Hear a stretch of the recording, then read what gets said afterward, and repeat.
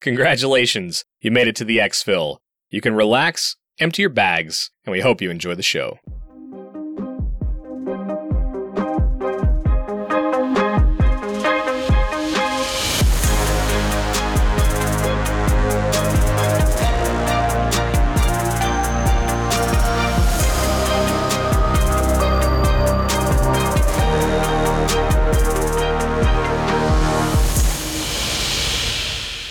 Hey there, Mike, aka MTB Trigger here, and with me as always is Ronald, aka Eric. If you are brand new, welcome. This is an Escape from Tarkov podcast where we talk about all things EFT, and our goal is to get better at the game, and we hope that you come along with us on that adventure. Got an exciting episode today. We're going to jump into finalizing our thoughts on some of the scav conversations that we've hit over the last few weeks. We're going to talk about some, let's just be honest about it. We're going to talk about some more things that we've both done wrong recently or in the past, mostly recently, and maybe some strategy that you can get out of it, or maybe we can help some of you avoid some of those issues that we've encountered. But before we jump into all that, let's hit our hideout keeping really quick. And first, as always, as you know by now, the best and absolute most important way that you can help us with the show is share it with a friend. If you know someone that's playing Tarkov or thinking about it, let them know about the podcast, welcome into the community, and see if they dig in like we have.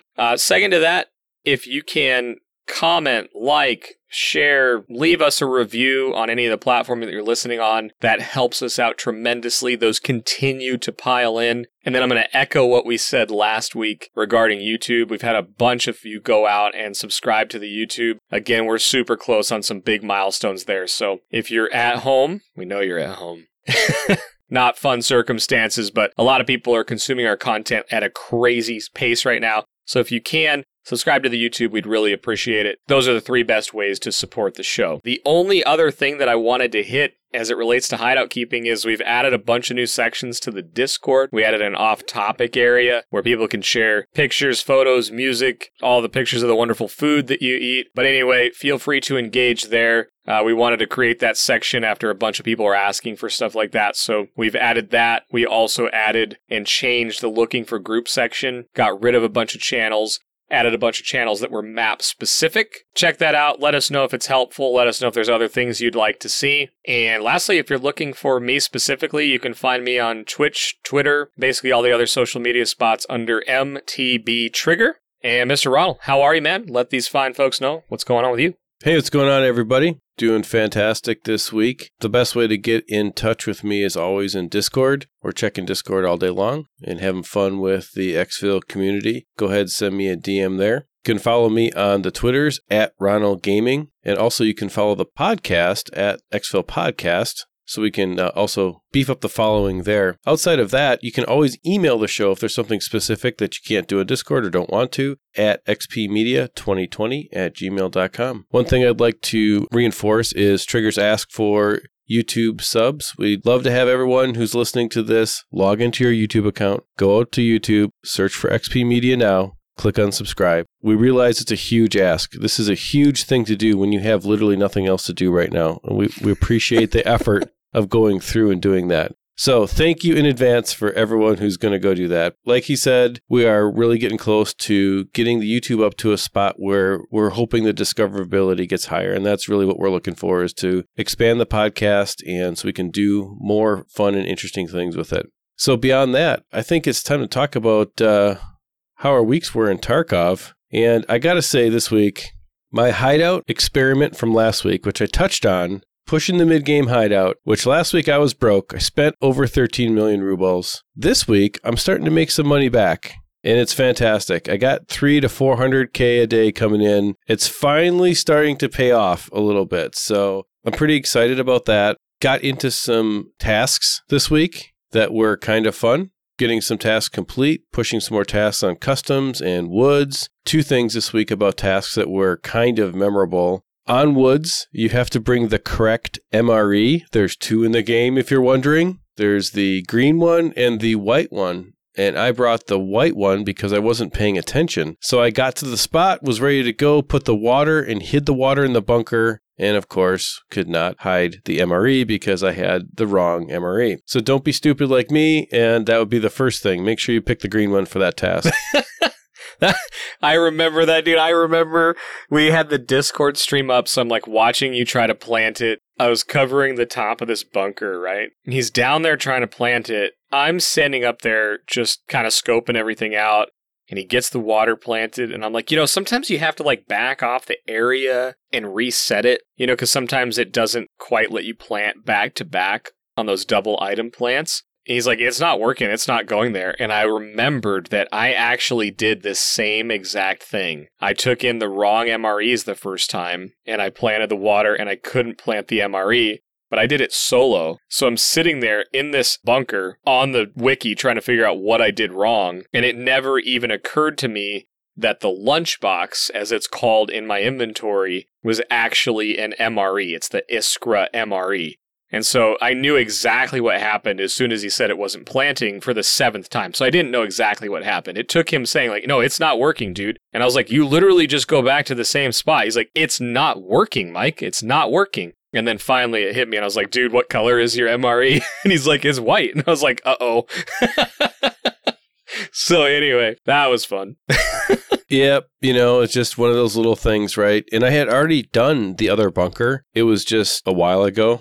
It was just one of those tasks that was lingering in my list. Yep, we got to make sure you pick the green MRE. The other thing this week was pushing more tasks where I got this one task. It said, just go ahead and get 7 graphics cards and hand them over. And I was like, really? Really got to spend like 1.5 million on graphics cards, or 2, depending upon, 1.5 to 2 million. And the ridiculousness of Tarkov, this means that in the last week, I bought 17 graphics cards, 10 for my Bitcoin farm and 7 for this task. It's just crazy. That's just a lot of rubles that have just gone out the door. But we're now making 300 to 400K a day solid without really having to do much of anything. And that I'm just at the beginning of the money train that is the hideout. So for all of you out there who are thinking, why should I level my hideout? Why should I care? You should care because there's lots of money at the end of it. And I'm just in the middle of it and already starting to make some money. So that's an important thing.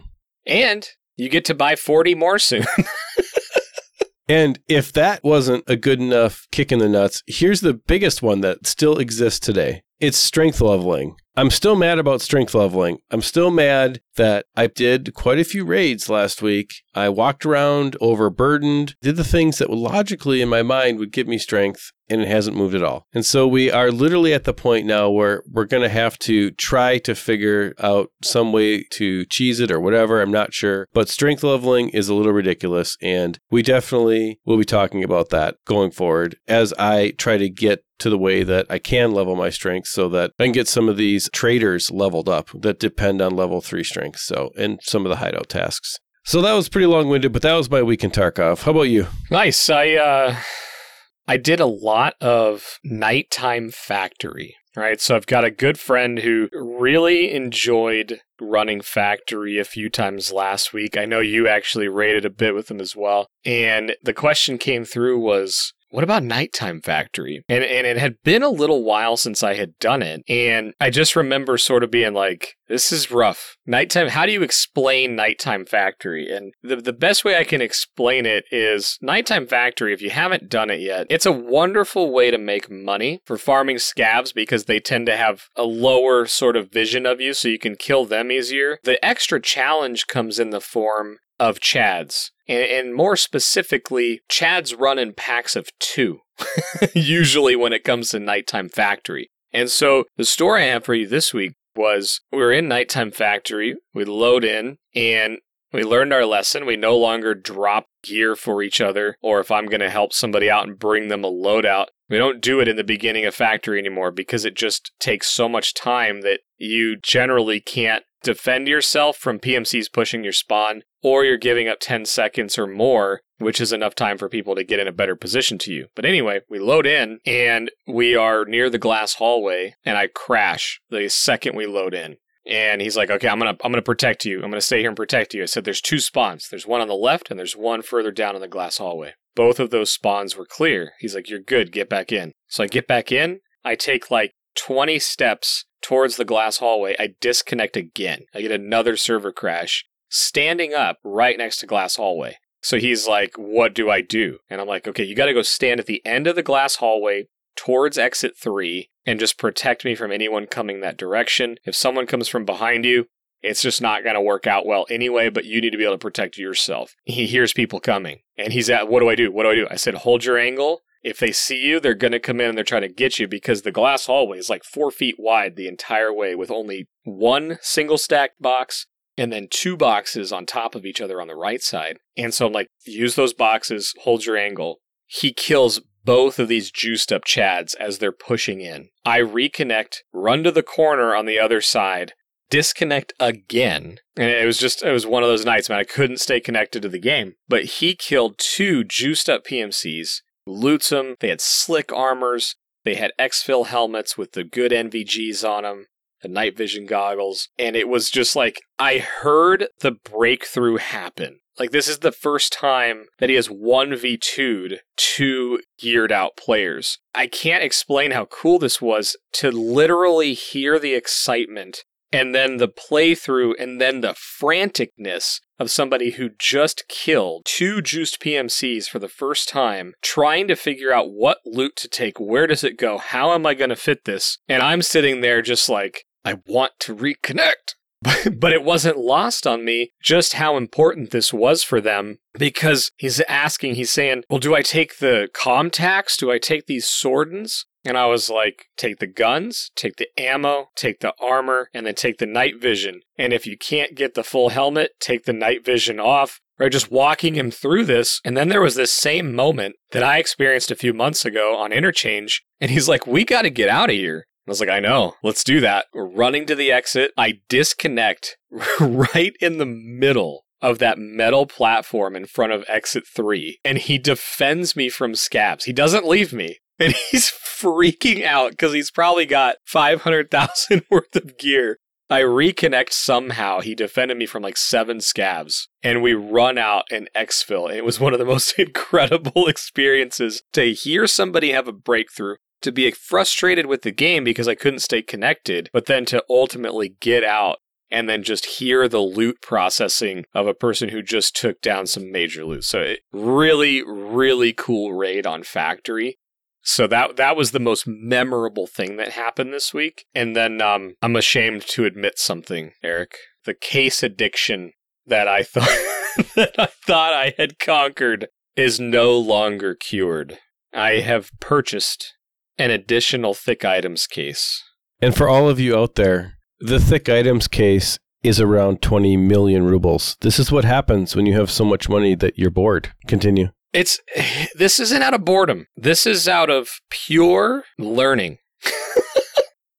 Because what I learned, and I'm going to preface this by saying, I'm not sure this is a great idea.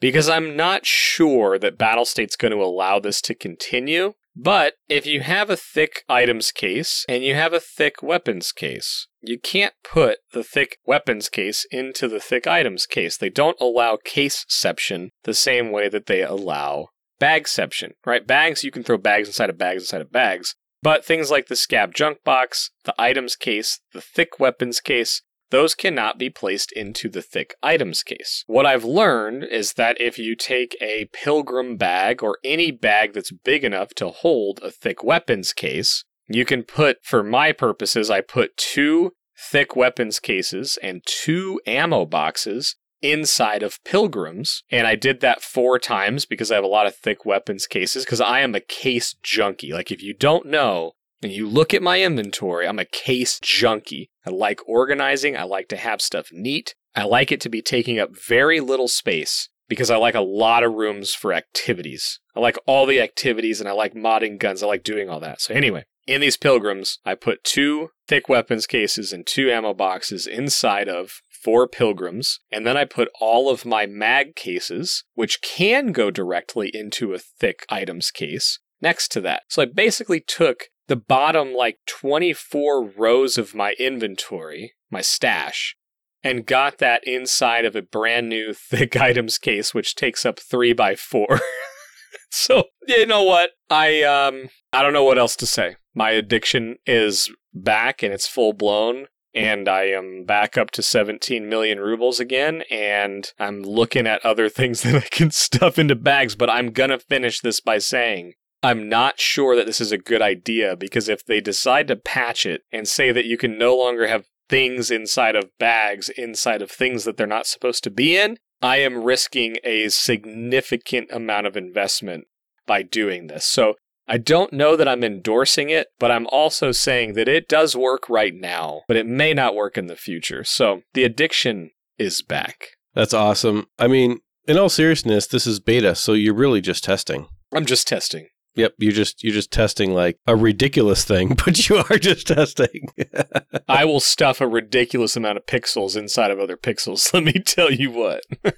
I actually think it's a really good idea. I mean, if you think about Bagception and all those other things, the way that we store things and stack things, stash management is a large part of the game. So it's one of those things that Caseception may be something that they look at doing. Who knows? Maybe they won't patch it out. Maybe they'll end up doing something like this. We'll have to see. Yeah. And it's funny because talking about Caseception reminds me of something that I saw kind of floating around Reddit. And it seems to be popping up and up and up. Like it started as a post, and then somebody had like rough sketches of it, and then I saw somebody 3D model it, and then I had saw somebody render it, right? Like major graphical production, and it was another case. And you may be thinking like, what other case could we possibly need? But this one was actually for a stim case. So there's an idea floating around mostly the Reddit community right now that the game needs a stim case, one that you could put, conceivably, like in real life, you've seen these cases, and it's kind of like the cheese, the AI2. If you open that up, you can see that it's got some injectors, right, or syringes. And so the thought is maybe we could have a 2-slot or a 1-slot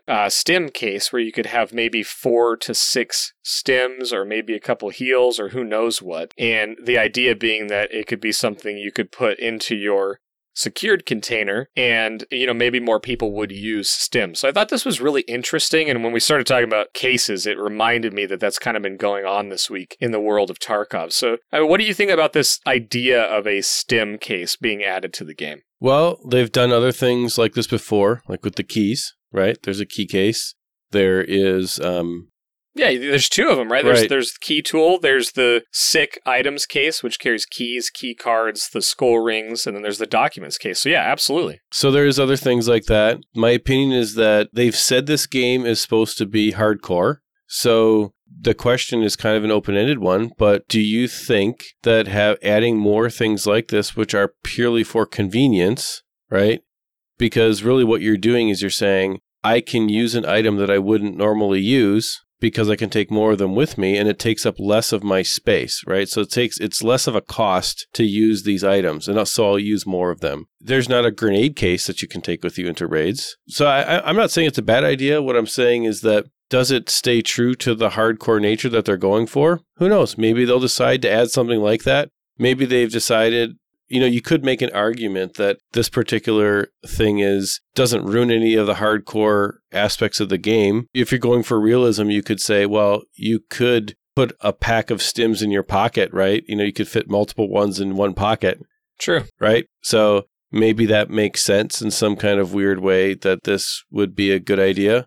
I guess for me, I don't have a strong opinion either way, other than to say they have obviously in the past responded to calls for different cases. And I'm not aware of anything, but I'm sure they also have ignored a lot of calls for convenience items. That's fair. And this one is interesting to me personally because the only stim that I really use is Propital. Like, I'll take a Propital in, and the reason I started using Propital was I would take it into factory trying to get a tremor so that I could kill PMCs while I had a tremor. And it's a little bit challenging. And Propital, after a delayed amount of time, will give you the tremor effect. And so I started popping Propital at the beginning of the raid. That way, when I got the tremor, if I killed a PMC, it worked towards the task. The reason I started bringing Propital into almost every raid now is because if you pop Propital, it gives you the painkiller effect. It's a very quick use time. I think it's 2 seconds. And then furthermore, it heals you. Like, I should have looked it up. I think it heals you 1 hit point a second or something like that. It's a lot. I don't want to misquote what the actual item does, but it heals you significantly just while you're doing anything. So on factory specifically, I was popping this Propital and I'd get shot. I would just heal up by moving around, not having to sit there and make noise healing.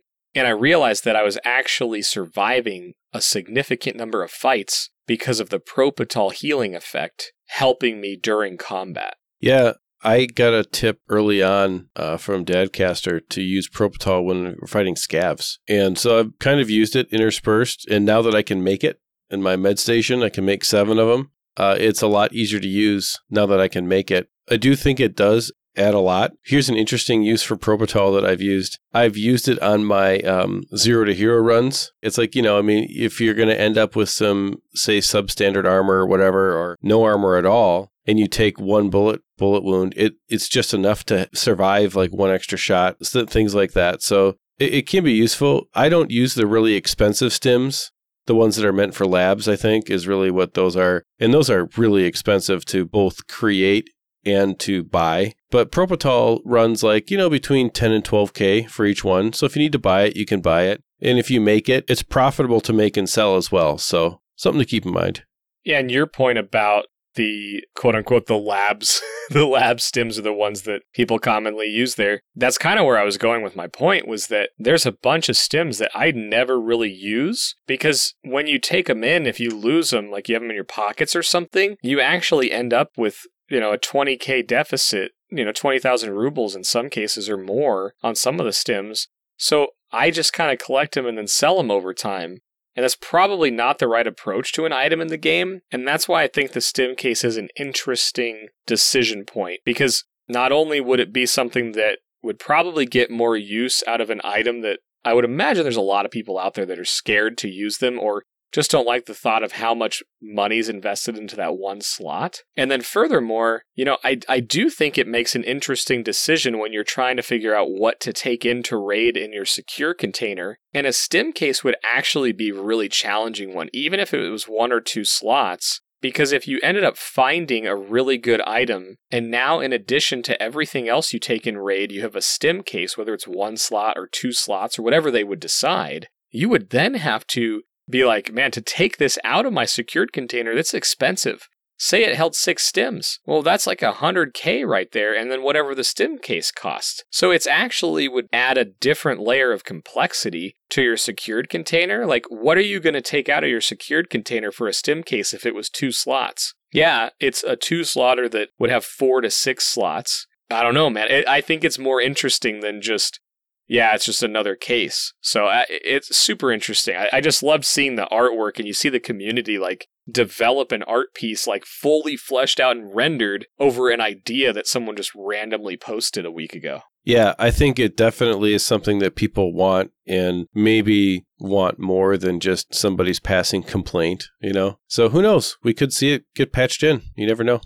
Yeah. And, and we're on this kind of subject on what's going on in the community, and there's some things that are just kind of being talked about a lot, and maybe you're being affected by these. I've seen a little bit of conversation in the Discord, but the official Tarkov Discord, Reddit, there's a lot of talk about cheaters specifically in labs, but they seem to be entering into other maps as well. There's a lot of talks of stuttering right now, and I guess I wanted to talk about these two things because there are some very, very obvious cases of cheating. But I think one of the things I just wanted to bring up and to keep in mind is if you see someone zooming across the map, it doesn't feel good. It's not fun. If you've been playing a pretty good amount in the last few weeks, you've probably had it happen to you. I can think of 2 events where it happened. I was helping somebody plant in factory to get their horrible task done that requires you to go from customs to factory. And after planting, we had all 5 of us killed by a speed hacker. And then the other one I had was somebody who killed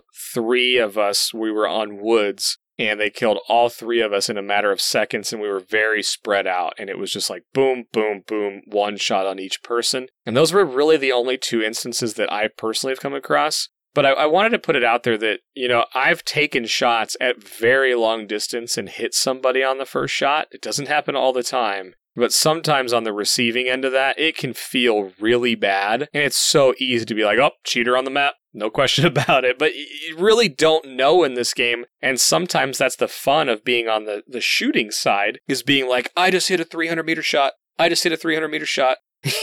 And it's not always that simple when you're on the receiving end. It doesn't feel good. So I wanted to say that we get it. It's definitely out there in the community. There's some videos about it that are recent. It's never fun to be on the receiving end of that. While it's happening, we're keeping an eye on it. And stutters are kind of the other one that, you've probably experienced these micro stutters that are going on, and I don't know what's going on with it. I don't know that it's necessarily been hit directly by Battlestate. There's a lot of, I'm not going to say misinformation, there's a lot of speculation on what's going on with the stutters. There's some people that think it's related to new ammo being shot in the game. There's some people that think it's when there's a firefight with 3 or more PMCs happening anywhere on the map. There's some people that think it's when scavs spawn in or are about to spawn in. I don't think it's officially known at this time exactly what's causing it. But it is something that's going on out there. So to my knowledge, there's nothing that you can really do to prevent it, but those are kind of the things that are being discussed out there in the Tarkov world. So just know that if you're experiencing that kind of stuff, you can go do some research, but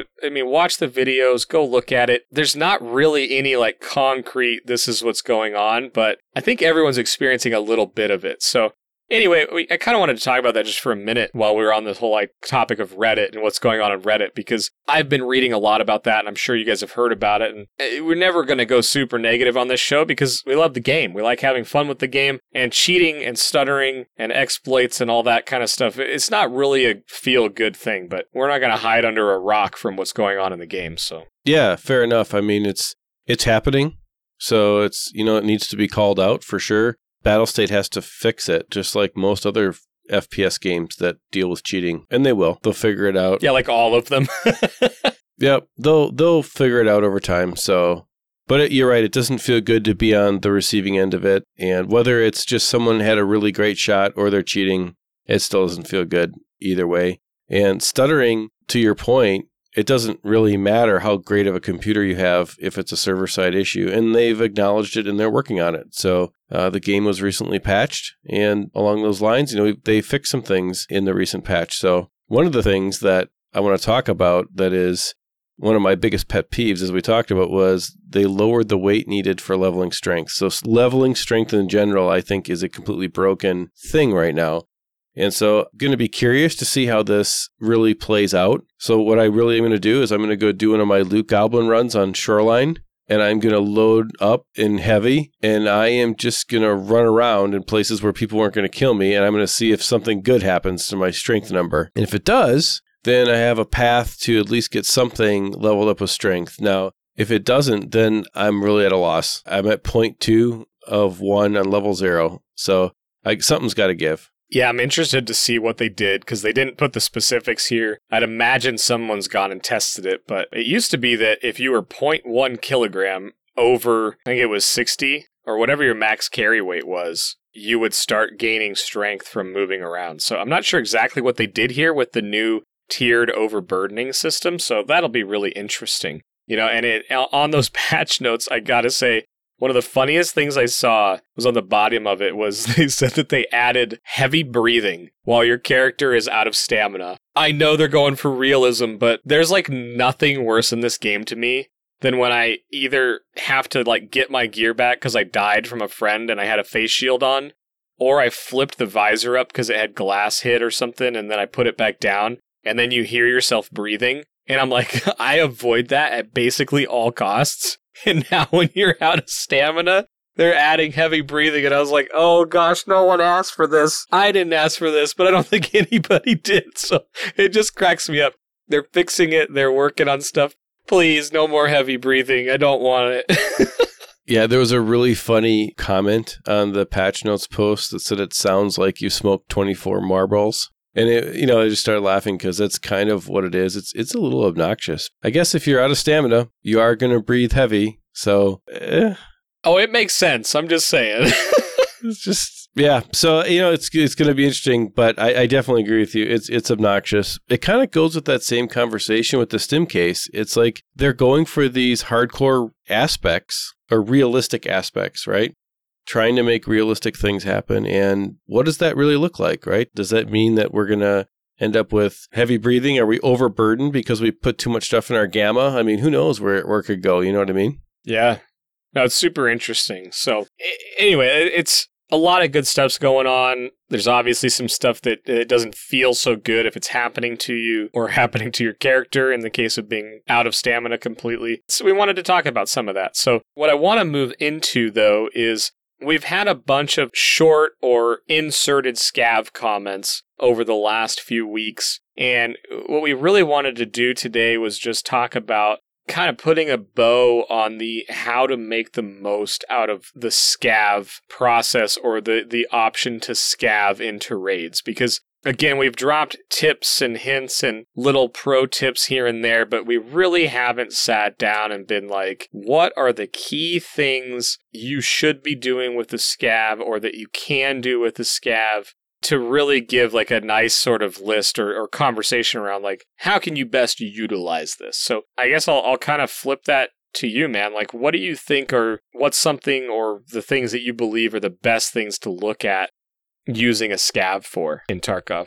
Well, in the past couple weeks, I've talked about how I've started scavving less. And the reason being, I've just started raiding more to level my PMC up. And so I've started to look at scavving as kind of a tool for specific things that I'd like to do. And so I think there's two major areas and like flows of scavving. Okay, if you follow me for a second here. There's two major tracks you can go down with scavving. And it really depends upon how much experience you have in FPS games. So there are people that are listening to this that are the hyper chads that have thousands and thousands of hours in FPS. This first part is not going to apply to you at all.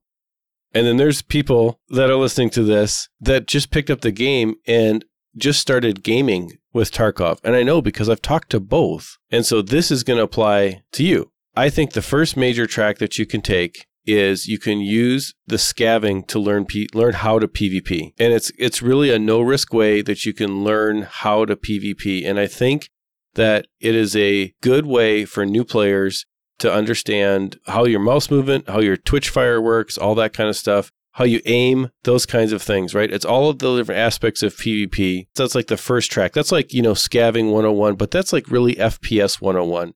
And Tarkov gives us the ability to learn that in a somewhat safe environment, because scavving is something you can just do. And if you die, who cares? There's really no consequence for dying in a scav other than a missed opportunity to sell something or acquire something, but you don't lose anything. And so that whole track is where everybody starts, right? Yeah, so I guess the things that I would add to that is I agree with you completely, is that the PvP aspect of scavs, it's really easy to look at it and say, I can learn how to PvP, I can shoot, I can, learn the ins and outs. And you summarized that perfectly. I agree with everything you said. For me, coming from, I'm hyper Chad, right?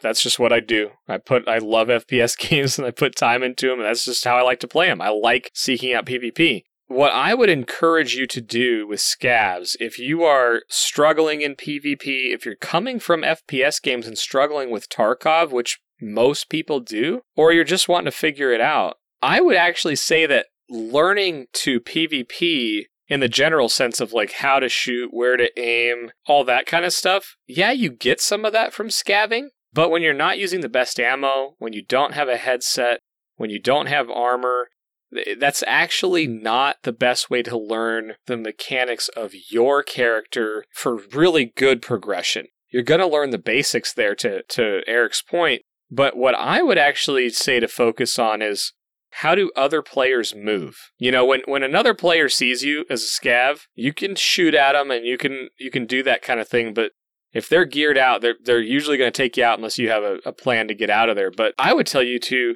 watch how they move. Where did they come from? How are they peeking around corners? What are they doing to minimize their chance of dying to you? And then furthermore, it's how can you make them miss? How can you make them lose where you went? Can you get in a position where they walk past you and you're shooting into their back with no armor? A lot of it's actually the other person. So I think scavving in a PvP sense is actually a better study on how other people operate in the PvP scenario than it is on learning the true mechanics of Tarkov. Because, again, not having the best ammo, not having a headset, all of those things that we've talked about as being really important, you are randomizing which ones you go into a scav raid with. But what isn't random is the other person. They're usually going to act in similar ways in similar areas, the middle of the mall and interchange, the bunkers on reserve, factory. Like, you can learn a lot about how other players move and fight in this game. So that's my take on the PvP side of Scav. Yeah, I think all that's really good. I think there is a progression that starts even more remedial than that. And that's kind of where I was touching on. I'm talking about hour 1, right? Oh, yeah. And then you flow into all the things that you just said, which are totally true. And so with that first kind of track with scavving, that's kind of where I see that is like the beginning stages of learning how to do PvP. And I think that's a really good use for scav and all that way to kind of encapsulate that entire like comment on that whole thing. So I think the second thing that really scavs can do is it helps you learn the different progression of a raid. For example, Shoreline, if you drop into a Shoreline as a PMC, you're going to have the full time for the entire raid, right? If you drop in as a scav, you may drop in 10 or 15 minutes into the raid. And so what you're going to learn is where do people actually go and where are the hotspots, right? So Shoreline's a great example for me, and so is Interchange, frankly. Those are the two that come to mind for me. What happens is, depending upon where you drop in and the time you drop in, the high value places are pretty much hit, but you can loot goblin your way to a lot of value for your time spent. You can learn the hallways, you can learn the different peak angles, those kinds of things of the high value places because they're already been hit and the chads are done. So you can then go raid and take the knowledge of how to peak, how to get to those places, and compete for that high value loot. And so I think time is a very important aspect of scavving. It allows you to go in and kind of practice without really having a lot of risk. You hit it on the head for me on this one. Time is the one that I would just say, know your time. Know your time as a scav because, you mentioned Interchange. That's an easy one. If you scav in and there's 13 minutes left on Interchange, it's very likely that the middle of the mall doesn't have any PMCs in it, but you'll find that later in the raid, it's going to have a lot of player scavs. So if you find yourself in a scenario where you will go in as a PMC, and maybe you looted the outside or you're doing tasks and you decide to go into the mall, what you learn from your scav is that the middle of the mall is pretty clear of PMCs near the end of the raid, but there may be a lot of player scavs around. Because personally, like on Interchange, I'll scav in and you run through the middle of the mall and you pretty much get shot at by every other scav on site because it's mostly players trying to find some loot. So know your time and check it often. Oh, I'm in this area at this time. There's no one around. This place is hit. This place isn't. There's usually a pile of bodies here in front of Kiba, for example. Knowing your time and using the scav time to say, okay, I'm here in the raid at this time. This is what's going on. It's a great point. Yep. I completely have used this strategy to learn the high value loot spots on Interchange and on Shoreline. I think it really makes a difference because you can use scavs to go places where PMCs have already been. And that's okay when you're just learning how to peek down the halls and how to get into the correct buildings and those kinds of things. And that kind of flows into like the next point about scavs that talks about you can use your scav to effectively learn a map. I have used my scav runs to find quest objectives or task objectives inside of various maps. And what I, specifically like on maps that I'm not ultra familiar with, like Reserve or Woods, for example, I've used scav runs to go and find where different things are because I know that I'm going to have to rustle around and look for something and kind of be exposed in an awkward and not great position. And I don't want to do that as a PMC because it's just going to cost me money. But if I do it as a scav and I get shot on kind of discovery mode, right, for a mission, it doesn't really matter that much. And so I would encourage everyone to use a scav run for a purpose of just exploring a map and learning where different places are on maps. And I think that's a perfectly valid use to not really care about living as much as using it for just knowledge gain. Yep. I agree with this. I do weird stuff on my scav that you probably never, ever see me do on my PMC. And it's just, it's purely out of, I want to find something new. I want to see if I can get on top of this or jump over that. Maybe there's a way that I can get to a certain area that I haven't done, but I'll go in every door. I'll open stuff. I will check rooms to see what kind of loot's there. Like, I try to not play scared as a scav, which allows me to explore more, because I really don't do that on my PMC unless it's for a task. You know, I get so objective oriented that I try to make my scav be the no fear, no risk, or zero risk, zero fear. I'm going in. And again, I recognize that you need to make money as a scav, especially early game. But as you're getting mid-game and late game, use your scav to gain knowledge. You know, again, from a PvP standpoint, because I can never turn my mind off of that. When you're doing weird stuff and running at people and being aggressive, when you're learning a map, you may do some weird stuff that nobody else does and catch people completely off guard because you don't know that that's actually not a very good place to be, so no one expects you to be there. Sometimes it works out in your favor when you're trying to learn the map and find yourself in odd spots. Yep, and I would build upon that by saying specifically use scav runs to learn sound. And we've talked several times over all of the episodes how sound is really like your third or fourth unequipped weapon, right? It's definitely an unequipped weapon in this game. And I'll give you a prime example of how I've used scav runs to learn sound. I used multiple scav runs to learn at a very basic level. Last week I talked about the pier building in Shoreline, and specifically how learning sound around that building is very simple and rudimentary, but helped me to understand directional sound inside of other buildings, right? Or inside of other more complicated situations. And so how I used that situation to learn sound was I used multiple scav runs to walk around the outside of the building to hear what the different sounds, with the different glass sounds, the different wood sounds, all those kinds of things. And obviously paid special attention to in the building, in the pier building itself, where you're walking on wood, makes a specific kind of sound.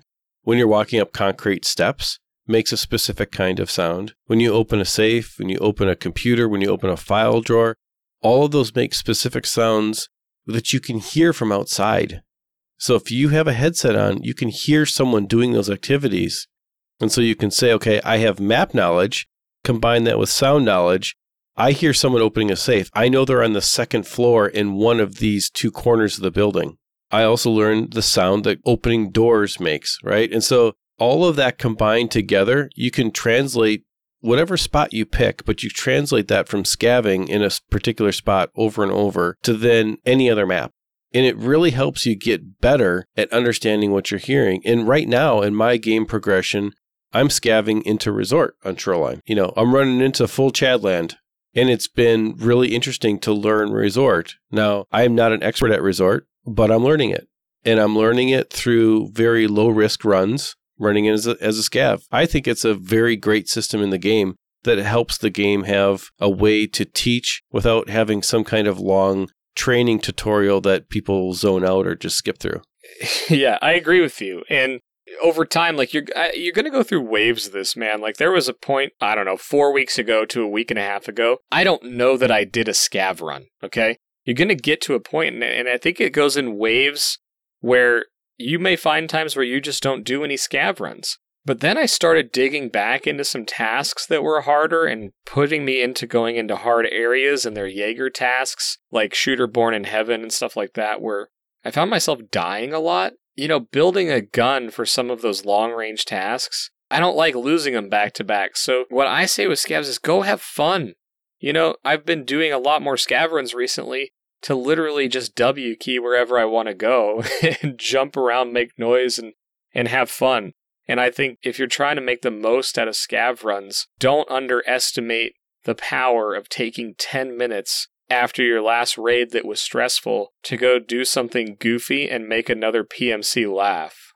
You know, like you can have a lot of fun on a scav, waving your crowbar around at him or trying to do the wiggle dance to get him not to shoot you, or, you know, drop in gear, or there's so much you can do to have fun as well. And it's so easy to get so caught up in the tense moments of Tarkov that we forget to have fun. I know I do. So I've actually been using scav runs. And I think a lot of people should, just to go have some fun. I think we've all seen it, right? Where you've seen someone doing weird stuff. Like, what was that guy doing? Plink. All right, moving on. Absolutely. Even when you have all of this knowledge, okay, you can take all of these many, many hundreds of scav runs, you can still do stupid things. And so this week, my story time is coming now versus in the hideout keeping section. I need to tell everybody a little bit about something that I did that was really terrible. And this is going to be great because we're going to talk about how you never want to do this. And it's a simple thing. It was a totally avoidable thing. I'm so curious what this is. Because what you guys don't know, we put together notes, right? We do some research ahead of time. Sometimes it's not as, we do some research, okay? And usually it's pretty well written out. And what I'm looking at right now, here's what it says for you all to know. It's story, in quotations, single fire story. And that's all I know about it, so I'm ready. Here we go. So I'm going to set the setting. It's Shoreline. The time is 1400. We're looking at a nice afternoon on Shoreline. It's sunny. There's no rain. We're hearing birds. We're hearing chirping. This is the 4th or 5th game of the night, duos with a good friend. We've had some success in Factory, and now we decided, let's run some Shoreline and try some different loot runs. And I was teaching this person some of my favorite loot runs, and what we were going for is my favorite spawn on Shoreline is the spawn right by Weather Station. You literally spawn right at the bottom of the hill by the arch. And all you have to do is run right up. Every time we get there, it's a sprint into the upstairs office of Weather Station. There is a Tetris on the floor. There is something good in the safe. You sprint up there, you load up your gamma. That's kind of how this whole process works. Now, we had tried a couple of different raids, and we just had this feeling that we were going to get the spawn. And we got the spawn. So I'm kitted out. I'm wearing some level 4 armor, got a helmet, a good tack rig, good headset on. We're ready to roll. I got a MP7, and I also have a pistol because we're going to do some other things. So this is what I've got, right?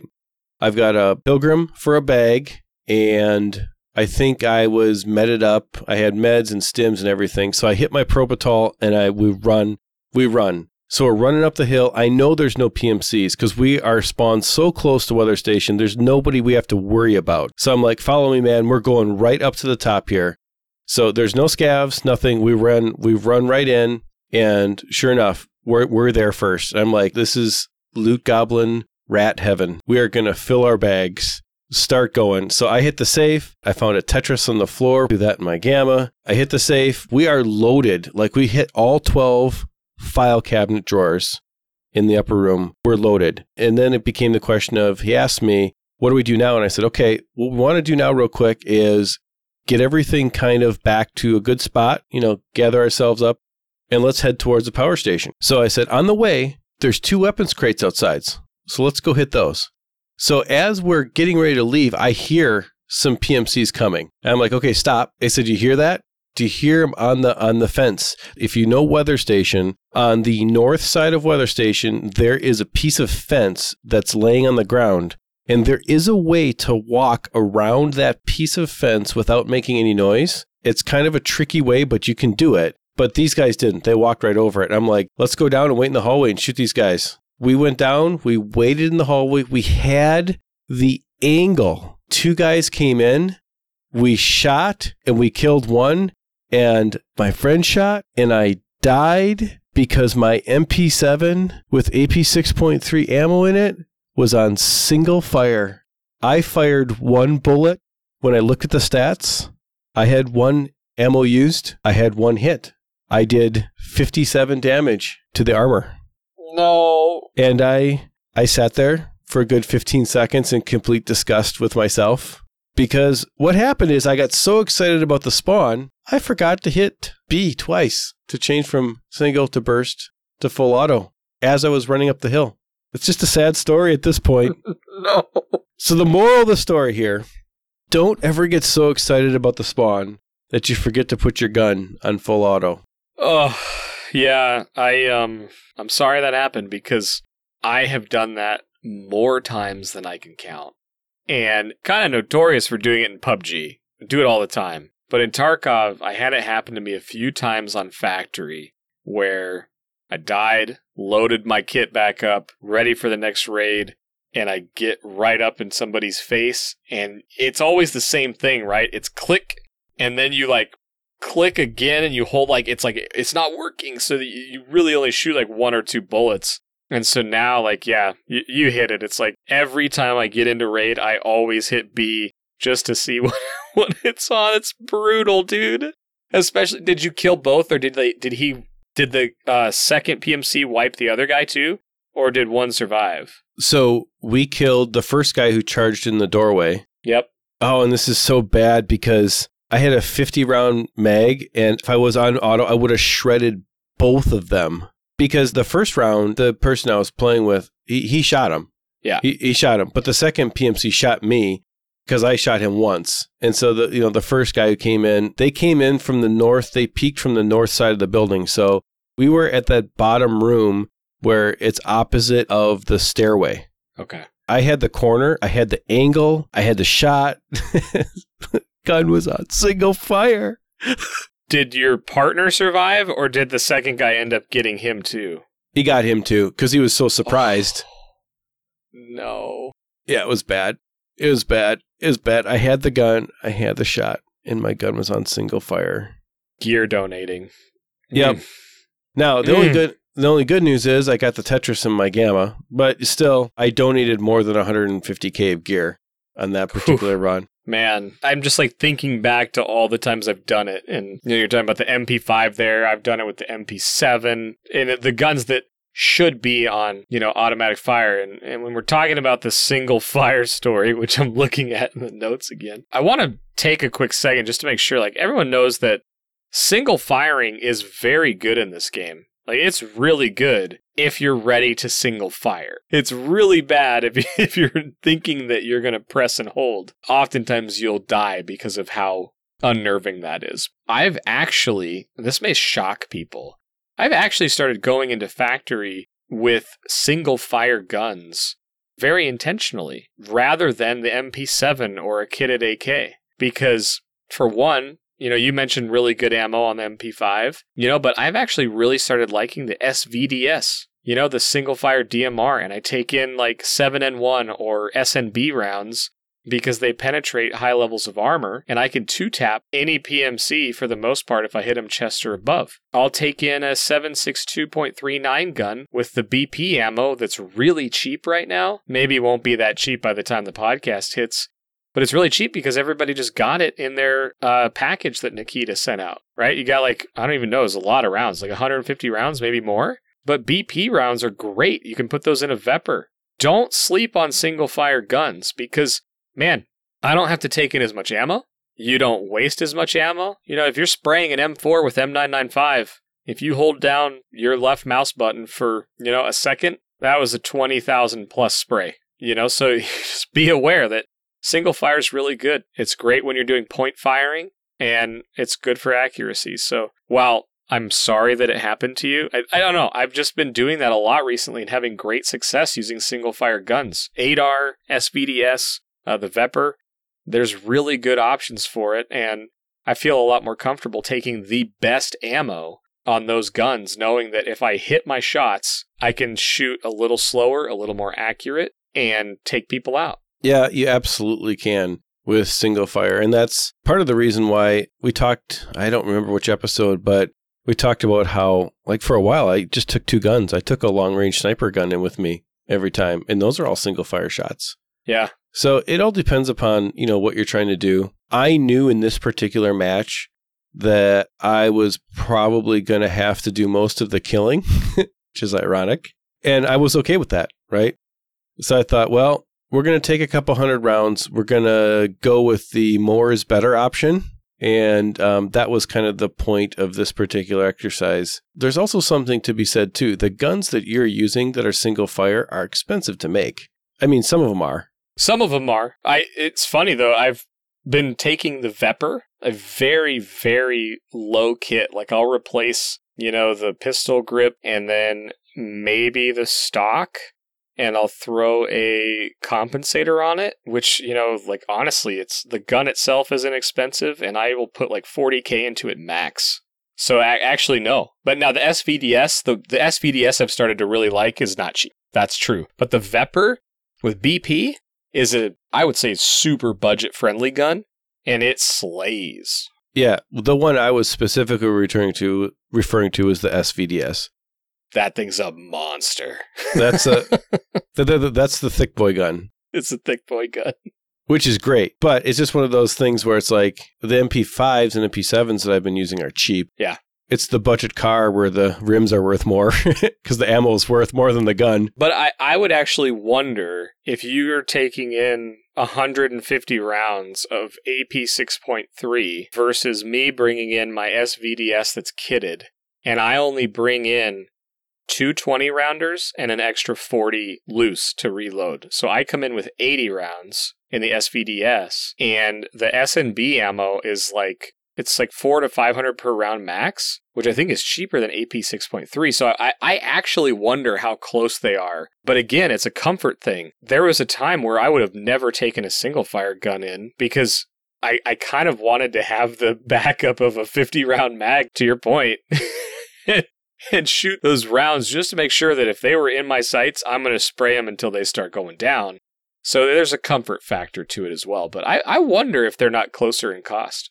You know, they might be. They might be, and I do kind of take some comfort in the spray and solve the situation. It definitely allows you to be a little less accurate, but it's only really good for close quarters, right? So, I mean, it's all situational. But in that particular situation, my plan in that scenario is to hit weather station, go through the power station, gas station, and then exfil down a tunnel. Because usually what happens is, in that map, you start on one side and move to the other. So it was a right to left progression. And so I figured because of that, we're going to have a lot of scav killing, multiple close quarter type situations. And so that's why the gun choice was an SMG over some kind of a rifle. At the end of it, the big lesson to learn is always be sure to switch your gun to the mode that you want it to be in. And I learned that lesson pretty hard this week. I was sort of laughing before the show because I sort of asked him, I was like, so are we going to be talking about more things that we do horribly and have to admit to? And we both kind of laughed because it's like everything that I feel like I've done wrong, like I always see him nodding, and it's vice versa. Like we learn a lot from our mistakes, but we learn a lot from doing good stuff too. But I think it's kind of fun to talk about the flubs because, I mean, I can put myself in your shoes on that angle in the weather station. And as hard as it is for you to know every little detail about what happened, because I'm sure it's burned into your brain pretty good right now, I just have to laugh at that because it's a good reminder. It's a good reminder to check whether you're on single or auto. It's a good reminder just to make sure you're ready to get in the battle that you think you are. I mean, what I'm hearing you talk about is you literally prepared everything for that raid. You said, I knew that I was probably going to be the one killing, so you picked a gun for that. You also knew that it was going to be, you and someone that wasn't quite experienced on that map yet. So you're like, I'm going to bring in a bunch of ammo in case we get into some fights, and I'm going to bring in good ammo. Like, you took the time to set up everything, and then it was literally checking one thing that you can't check while you're in your stash. You can't check if you're on single or automatic while you're in your stash. And that one little thing was disastrous, and that's how punishing this game is. Who knows what would have happened if you checked that. And so, anyway, it's a hard lesson to learn, but I'm glad you talked about it, because I'm sitting here like, yep, that's a great reminder. And now I know that there's some good loot up in the weather station, because I don't really go up there. It definitely gets hit on the way to resort. It's an afterthought, but there is some good loot up there. And it's something to always look at when you're in that area. I wanted to kind of transition us to kind of a last topic here. Kind of wanted to end this kind of on a high note. We're over an hour, so if you stuck with us, we really appreciate that. But I wanted to talk about something this week that you taught me how to really do that I've been using to great advantage. And that's the pistol running. And I know that some people have very strong negative opinions about this. And I get it. And I really understand why. And I got one great quick story about how people could have strong negative opinions about this. And I don't care. And so here's what happened. I've been pistol running on factory a lot. I get a TT. I just load it with bullets. And I run straight to the office. Shut the door. And usually, depending on the spawn point, I can get up there before anybody else. I can hit the 2 jackets and hit the safe. And I have pulled out a lot of loot. If you're feeling spicy, go ahead, try to fight your way out. But so I just waited. So after you taught me how to run factory and how to defend the office, I just waited. I killed a Chad right in the head with a lucky shot, and I wasn't wearing any armor. I had a pistol and a dream and a gamma full of good stuff. I took his loot, and then I thought, it's on. I have nothing to lose. I took his loot, his gun, and it was on. And I ended up killing 2 more PMCs and 3 more scavs. And then I exfilled with all of his stuff. And I can understand how that would be frustrating, but it doesn't bother me a bit. And here's why I don't care. Because I've been shot in the face by many, many Chads. The end. Well, this is interesting to me because I am somebody that I would say on maps like Shoreline, specifically, I'm not a big fan of the advantage that pistol runners and hatchlings, someone that doesn't even take a gun in, have over somebody who brings in even a moderately heavy kit. I'll say that out loud. I don't like that they can run in, loot a Red Labs card, loot LEDXs before I even have a chance to get in there. And what you just said to me isn't an area that I would be upset with at all, and it's because of how Factory's laid out. I look at that and say, it doesn't matter what spawn you have on Factory, there is a risk to running because people can hear your positioning, and frankly, even the closest spawns, if the person on the other side, like there's 2 spawns that are really close, and they're basically equidistant from the office, you're not running that much faster than them, even if you just have a pistol. Even a fully kitted Chad can get up those stairs really quickly. It's a risk. You're not guaranteed to get in there first. And if someone's pushing and they hear you do it, they can get in there while you haven't pulled any loot out of the safe. So in this scenario, I don't get upset about pistol running at all. I think it's a valid strategy for Factory. I think pistol running is a great way to learn the game anyway. You don't have more opportunity to get there faster with a pistol on Factory. So if someone has a strong opinion about a pistoler on Factory, I would want to talk through that and say why. Because, yeah, you could be upset that you're not getting to shoot somebody that has gear that you can take out, but they're not really a risk to your loot, and they're not really a risk to your gear unless they catch a lucky headshot, which we all love to be the underdog and win that fight. So I'm glad you did, right? But that one doesn't bug me. I think that scenario compared to the Shoreline example, where you have to run a long way to get to the resort, generally speaking, it's very different in my mind. Yeah, and it's the first time that's ever happened. I've successfully done that once out of a lot of attempts, let's just say, where I killed someone who had some nice thick armor, a kitted AK, and, I was able to go to town using someone else's gear, really the true zero to hero concept that we've talked about before. Mm-hmm. After having my single fire mishap, it was one of those deals where this happened later that same night. So it was like you totally redeemed yourself. So wanted to end on a high note, and say that Tarkov taketh and Tarkov giveth. As is tradition. I'm glad that you brought that up because I think that's actually a great distinction for highlighting one of the quote-unquote issues in the game that people talk about, but also it's always nice to pull a fat stack of loot out of Factory. It's become one of my favorite places to do it, so I'm glad that you've experienced that. It's amazing. Yeah, I would agree. It's a cool thing to have happen, whether it's by chance or a little bit of strategy. But I gotta say, we're over an hour, and it's time for our 60-minute exfil. I see my green box coming up. How about you? I think we're there, man. We made it. Well, that means we're just seconds away from getting out of here. Just wanted to thank everybody for listening. Thanks, everybody, for watching. Thanks to everybody who has gone and subscribed to YouTube or is going to do that after the show ends. Just as a reminder, that's youtube.com/XP Media now. We're also putting up some guide videos there. Again, just wanted to say thanks to the community. We're 700 strong in Discord and growing every hour, it feels like. You guys, I just hope you guys are safe in this time. A lot of you are at home. We hope that you find some value in this podcast for the game we all love, but more importantly, we hope you're all staying safe. We hope your families are well. And with that, we'll just say have a great one. Good luck. Scav often. See you later, everybody. The scav often really works on this episode. All right, we'll see you, everybody.